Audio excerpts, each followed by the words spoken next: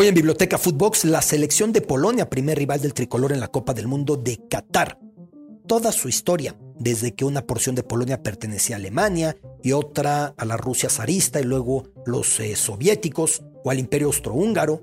¿Cuántos futbolistas polacos perecieron en la Primera Guerra Mundial? El crack polaco que hizo 4 goles en un partido del Mundial 38, pero que luego representó a Alemania porque en realidad era germano. La historia de los polacos frente a los soviéticos o frente a los rusos, deporte de por medio, y por supuesto lo que el fútbol representó para que el movimiento Solidaridad de Lech Walesa resurgiera cuando estaba completamente acallado. Todo eso hoy en Biblioteca Footbox, selección polaca. Biblioteca Footbox, especial de Qatar, con Alberto Lati, un podcast de Footbox. Biblioteca Footbox, qué placer saludarles. Biblioteca Footbox de viernes, lo que significa que seguimos repasando las selecciones nacionales que van a competir en Qatar 2022.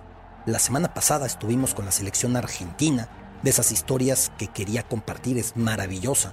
La selección de Suiza fue hace un par de semanas, y así si usted le va buscando verá la selección anfitriona, la catarí y por ahí la uruguaya, y ya hicimos la inglesa y ya hicimos la brasileña. Llevamos ya muchísimas. Pero en esta ocasión toca el primer rival de la selección mexicana de fútbol para esta Copa del Mundo. La selección nacional de Polonia, mejor conocida por sus aficionados como la Reprezentacja Polski Upilse Nożnych, que significa esto, representación polaca de algo así como balompié, porque Pilsen Nożnych es la noción polaca, es la manera de decir en polaco, la manera de referirse al fútbol. O lo que es lo mismo, cuando la afición polaca corea en las gradas Polska Biało-Czerwony, o sea, Polonia blanquirrojos, Polonia albirrojos. Así es como le grita la afición al conjunto polaco. Un conjunto que, como el mismo país, refleja la muy compleja historia a lo largo del siglo XX, la muy sufrida historia a lo largo del siglo XX del equipo polaco. El fútbol llegó a Polonia a través de un médico llamado Henryk Jordan, quien había estado en las Islas Británicas. Ahí se impregnó de la pasión por los deportes y entendió que para generar una adolescencia, una juventud más sana, más resistente, más fuerte ante la eventualidad de un conflicto bélico, porque Polonia era la canica que se iban dividiendo unos pedazos, Alemania, como lo que es la actual Dansk, en aquel momento Danzig, cuando fue alemana, o también el Imperio Austrohúngaro, de donde venía este personaje Henryk Jordan, o también en algún instante la Rusia zarista y después los afanes de la Unión Soviética por tomar porciones de Polonia en aquel trato que hicieran con los nazis, el trato Molotov-Ribbentrop, buscando de alguna manera partir en dos ese pastel y hacer un pacto de no agresión, mismo que después tronaría y finalmente serían enemigos en la Segunda Guerra Mundial. Los polacos, que recién independizados en 1918, al concluir la Primera Guerra Mundial, se encontraron con que les faltaban muchos jugadores por un motivo, que el común de los futbolistas polacos decidieron ir al frente de batalla, luchando también por su independencia, luchando también por las causas que parecía podían acercar a que Polonia mantuviera su unidad territorial, que reitero, siempre iba siendo picoteada y partida, un pedazo los alemanes, otro los rusos, luego los soviéticos, otro el Imperio Austrohúngaro. Se buscaba a través del deporte esa reivindicación y muchos de ellos morirían en la Primera Guerra Mundial. Hubo un futbolista que apareció en la primera Copa del Mundo a la que acudió el equipo polaco, a la de Francia 1938, futbolista que por sí mismo nos podría relatar muchísimo, pero muchísimo de lo que representa la historia polaca. Me atrevo a decir, este fue el primer gran partido que los mundiales vivieron. Con perdón de la final de 1930, Argentina-Uruguay, que fue muy buena, con volteretas, 4-2 se coronó Uruguay. Con perdón de algún buen partido del 34, con atraco arbitral incluido, como aquel España-Italia que se repitió. Pero ese partido fue una auténtica locura. Un partido entre polacos y brasileños que se terminaría complicando demasiado. Para molestia de la delegación alemana, el partido era colocado en Estrasburgo, con todo y que en un inicio el juego estaba pensado para otro sitio en la geografía francesa como Toulouse. El problema era que Estrasburgo era parte de esos territorios, la Alsacia y la Lorena, que Alemania había perdido en el Pacto de Versalles, concluyendo la Primera Guerra Mundial, y que Alemania retomaría al cabo de muy poco tiempo de ese Mundial del 38, volviéndoselos a quitar a Francia, y luego Francia recuperaría al cabo de aquella Segunda Guerra Mundial. Pero el juego fue en Estrasburgo. Ese día metió 3 goles el gran Leônidas da Silva, la primera figura mundialista de Brasil, un crack que remataba mucho de tijera, con maestría, y anotó 4 goles, un personaje al que ya iremos a profundidad. Su nombre, Ernest Eszzy Wilimowski. Wilimowski había nacido con el apellido Prandela, un apellido germano. Sin embargo, su padre murió, padre alemán, y fue adoptado por un padre polaco que se había casado con su madre y que terminó por decir: soy su padrastro, me convierto en su padre, y cambió entonces su apellido de Prandela a Wilimowski. Wilimowski anotó en aquella ocasión 4 goles. Por cierto, su padre, Prandela, había muerto en la Primera Guerra Mundial como soldado en el ejército alemán. Ernest se sentía completamente alemán, no polaco, pero finalmente con el apellido polaco del padrastro es convocado, y en esa Copa del Mundo se convierte en el primer jugador en anotar 4 goles en un partido. Hace 4 goles que no terminan bastando, porque Brasil se impone 6-5 al cuadro polaco.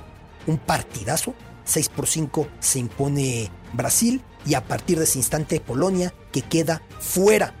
Realmente para Polonia fue un partido importantísimo. Pero ¿qué pasó con Wilimowski en cuanto una porción de Polonia fue anexada por Alemania? Que Wilimowski empezó a jugar para la selección de la Alemania nazi. Y entonces todo el pueblo polaco, que lo había visto como un héroe, empezó a tildarlo de traidor. Wilimowski no regresaría a Polonia. Todavía en el Mundial del 74, tantísimas décadas después, 36 años después, Wilimowski, que vivía en Alemania, quiso ir a visitar a la selección polaca que participaba en la Copa del Mundo y que de hecho tuvo una soberbia participación en ese Mundial del 74, llegando hasta el tercer lugar, llegando hasta las semifinales, y no le permitió la delegación polaca que viera a los jugadores polacos, porque decían: él fue un traidor. Él explicaba: no, yo era un polaco de etnia alemana, de idioma alemán, mi papá había sido alemán y yo jugué para Alemania después. La frustración de Wilimowski también fue, más allá de que no volvió a pisar Polonia y murió en Alemania tantas décadas más tarde, su frustración fue que intentó llegar al Mundial del 54 después de la Segunda Guerra Mundial con Alemania Federal, en el que, por cierto, Alemania fue campeona del mundo derrotando a Hungría. Tenía ya 38 años y ya no fue considerado, ya no fue convocado en aquel momento por Sepp Herberger, el seleccionador germano, y quedó fuera de aquella lista. Pero estaba con la selección polaca ese Mundial del 38. Vino la Segunda Guerra Mundial. La ocupación nazi prohibió completamente el fútbol porque se le veía como una manera del pueblo polaco de reivindicar su independencia, de levantarse, de protestar. Entonces, con el fútbol completamente prohibido, el fútbol se fue rezagando por completo en Polonia. Hasta 9 exseleccionados polacos morirían en el conflicto, asesinados por la ocupación, por la invasión nazi. Algunos de ellos en Auschwitz, otros más directamente en el gueto de Varsovia, porque además eran judíos, como el caso del maravilloso Leon Sperling, o como el caso del gran futbolista Sigmund Steuermann. La realidad es que el fútbol quedó completamente pospuesto. Termina el conflicto, Polonia se reubica dentro del Pacto de Varsovia, que la fijaba como zona de interés y absoluta injerencia soviética, y así iban a avanzar las décadas. Polonia no calificaría un mundial hasta 1974, cuando consiguió aquel tercer sitio.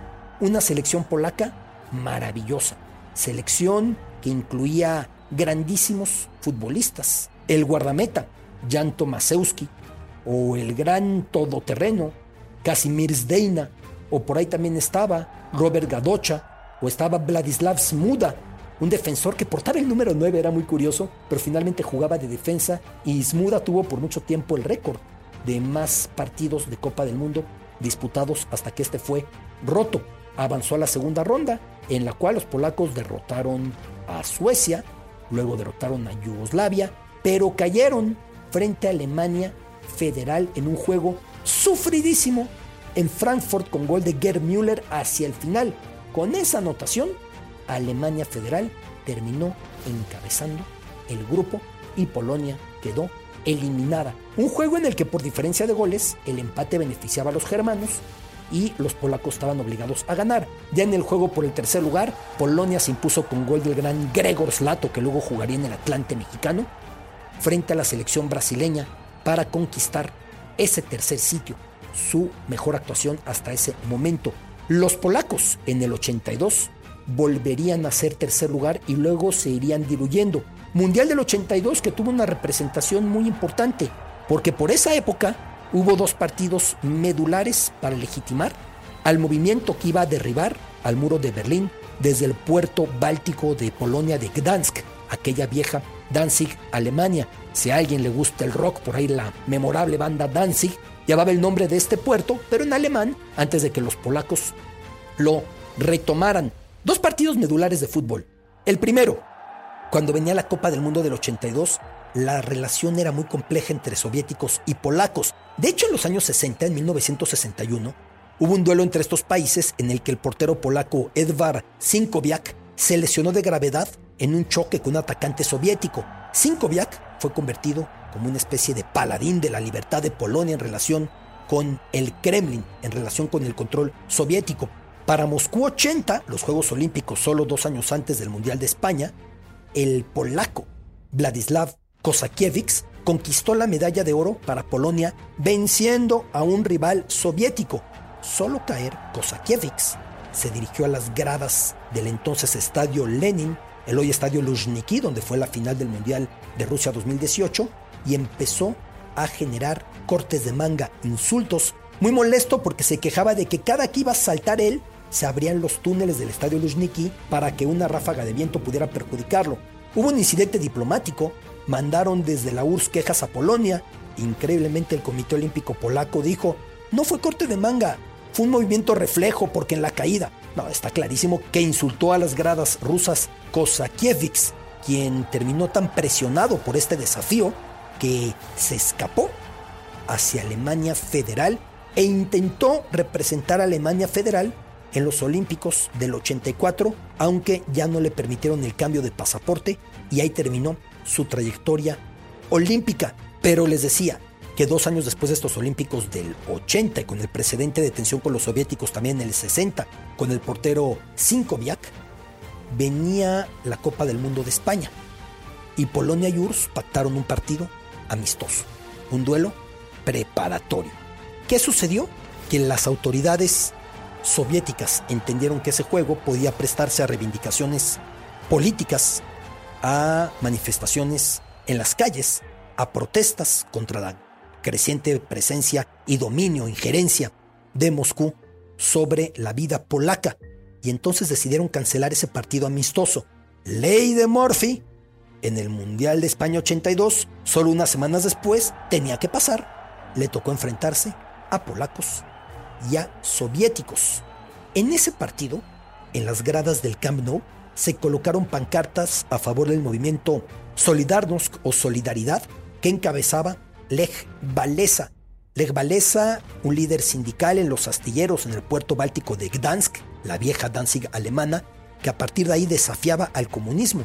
Y su movimiento fue creciendo y fue creciendo y fue creciendo hasta que fue decretada la llamada Stan Wojenny en diciembre de 1981, ley marcial desde Moscú, con lo que la oposición de Polonia era completamente reprimida, encarcelada. El propio Lech Walesa veía su movimiento completamente proscrito, pues en las gradas de ese mundial hubo pancartas que reivindicaban el movimiento Solidarność de Walesa desde el estadio Camp Nou.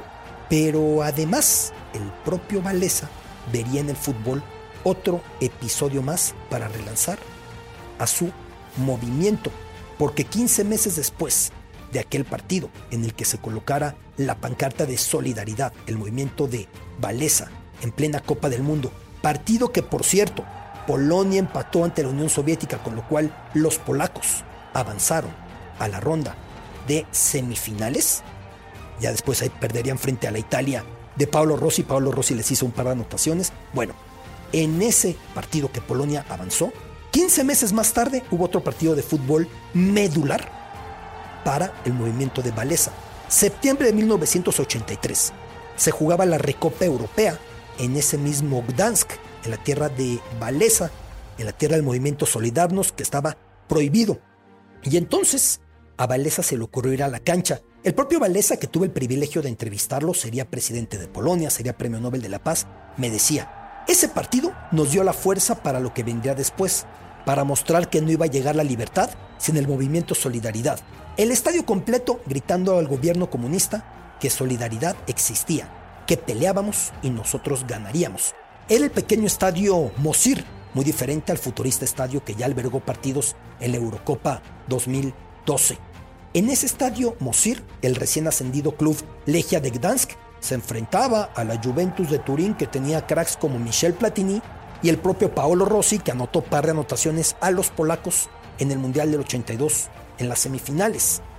Con buena parte de los integrantes de Solidarność arrestados, decidió el movimiento que Lech Wałęsa, que no era muy futbolero, él mismo me contaba que el boxeo le gustaba mucho más, acudiera a las gradas. En cuanto en el medio tiempo lo vieron ahí sentado, todo el estadio empezó a hacer la seña de solidaridad y a gritar por el movimiento y a gritar por Wałęsa. De inmediato se cortó la transmisión en Polonia. Nadie podía ver eso, pero el impacto fue tremendo, porque si Wałęsa pudo ser visto en un estadio, era señal de que volvía a ser posible el oponerse, el manifestarse, el hablar, el ser disidente. 5 años después de aquel partido, Solidarność escalaba otra dimensión. Otro año más, 1989, y el muro de Berlín caía en gran medida por la presión generada por Solidarność y su bigotón líder, Lech Wałęsa, aquel que tuvo en el Mundial del 82 un partido con pancartas por su movimiento frente a la Unión Soviética, y después en un duelo de Recopa Europea, una noche en la que fue aclamado su movimiento, y a partir de eso cambió completamente esta historia, como él mismo lo diría. Ese estadio Mosir, que cuando lo visité me llamó la atención que queda un grafiti, una pintada que grita, que clama en polaco: abajo el comunismo. De muchas maneras, el comunismo sucumbió con el renacer de Solidarność, de Solidaridad, de Lech Wałęsa, ahí en el puerto báltico de Gdansk. Biblioteca Footbox. Esto fue Biblioteca Footbox, especial de Qatar, un podcast con Alberto Lati, exclusivo de Footbox.